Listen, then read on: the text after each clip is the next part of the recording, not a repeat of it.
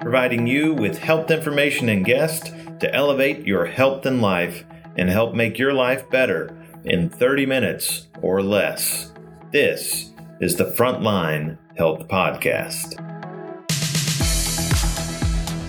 Thanks for joining us for today's episode of Frontline Health by CenturionLabs.com. Today, we're going to be talking about one of those supplements that's key to your health, but is not very well known, and honestly, is a little hard to say. So, what is this hard to pronounce ingredient, and how does it affect our health? Phosphatidylcholine, or phosphatidylcholine, depending on how you want to say it, but it's an important type of phospholipid that contains fatty acids, glycerol, and phosphorus. Phosphatidylcholine is obtained through the diet or through supplementation. If you get it supplemented, typically it's most commonly derived from soy or sunflower lecithin. Phosphatidylcholine is actually synthesized in the body from dietary choline via the choline pathway or through the methylation of phosphatidylethylamine, another phospholipid. The best dietary sources, the part that really makes the most sense to all of us for phosphatidylcholine, are in some of those things that you may have liked to eat as a kid, like eggs, fish, beef, chicken, pork, peanuts, and peas. Sorry, no pizza, but it was also in a lot of things that you probably weren't too excited to see on your plate as a kid, like liver, broccoli, wheat germ, soybeans, and spinach.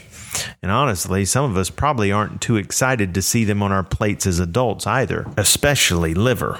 No offense to all you liver lovers, but liver is nasty. Phosphatidylcholine is actually found throughout our bodies because it accounts for roughly 50% of our cell membranes, where it provides integrity and structure and is responsible for letting in nutrients and oxygen, as well as getting rid of waste products. Our cell membranes are made from whatever fat is available in our bodies to use.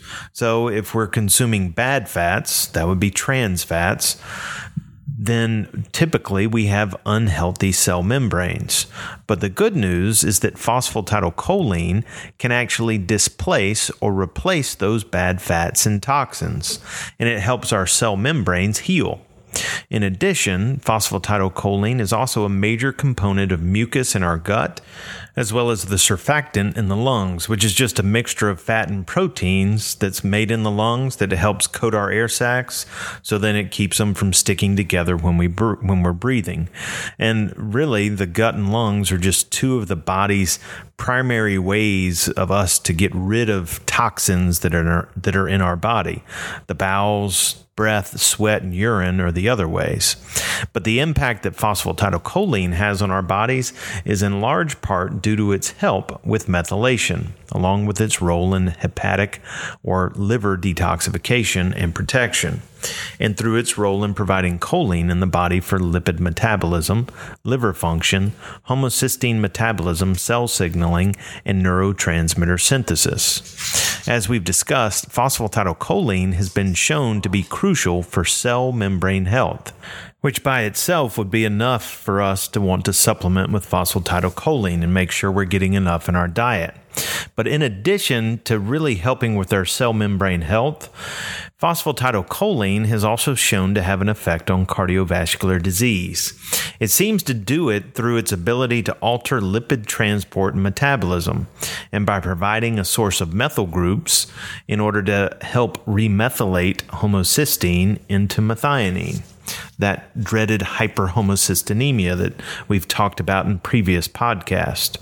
Phosphatidylcholine actually provides a source of choline, which can be oxidized into betaine, which is an important metabolite that is used as a methyl donor in the methylation cycle to help convert homocysteine to methionine. Researchers have found that phosphatidylcholine supplementation actually lowers plasma homocysteine concentrations and potentially reduces cardiovascular disease risk associated with hyperhomocystinemia, although there is much more research that needs to be done in that area. We do believe that phosphatidylcholine can help reduce other cardiovascular risk factors, according to other recent animal studies. They actually showed that phosphatidylcholine helped alleviate obesity-related complications of a high-fat diet, such as body weight gain, lipid accumulation, and hyperlipidemia, which are all risk factors for cardiovascular disease. And it really shouldn't be all that surprising, since we've found that phosphatidylcholine actually replaces those bad fats on our cell membrane. So it kind of seems to make sense when you think about it. But another important area where phosphatidylcholine may prove of value is within the nervous system itself. And it seems to have an effect specifically on cognitive function. Choline, which is again provided through phosphatidylcholine, is essential for the synthesis or the creation of the neurotransmitter acetylcholine, which is involved in muscle control, circadian rhythm, memory, and several other things. But other studies have found a link between phosphatidylcholine levels and cognitive function, where individuals with low plasma levels had a higher chance of having cognitive decline and age-related membrane degeneration.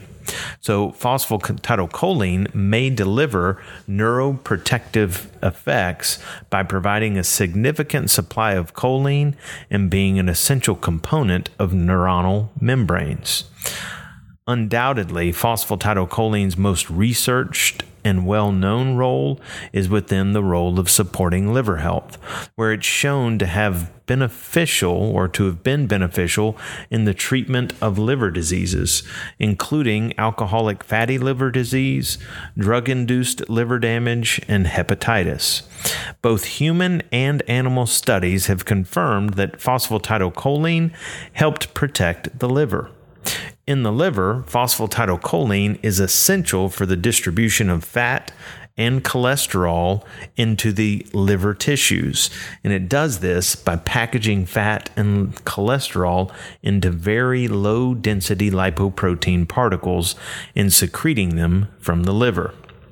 If you don't have enough phosphatidylcholine and choline, it results in an accumulation of fat and cholesterol in the liver.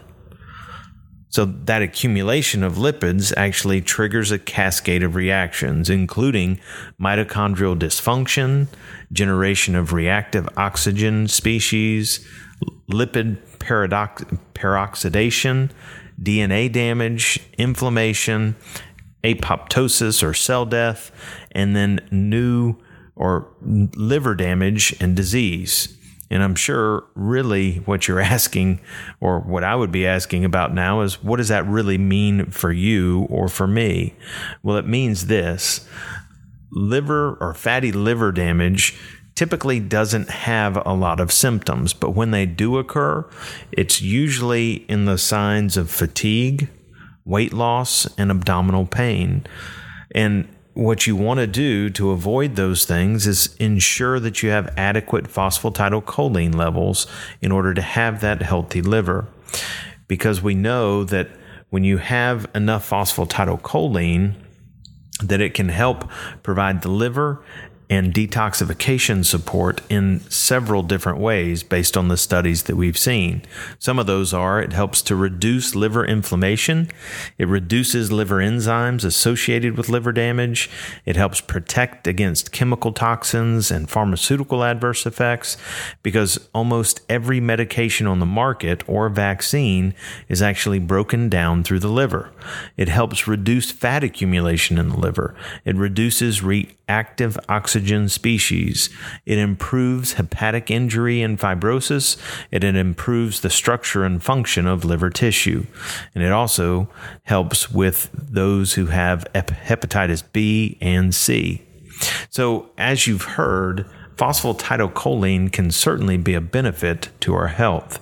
And if you're looking to help take ownership of your health, you may want to look into phosphatidylcholine and see how it might be of benefit to you. Thanks for joining us for this episode of Frontline Health by CenturionLabs.com.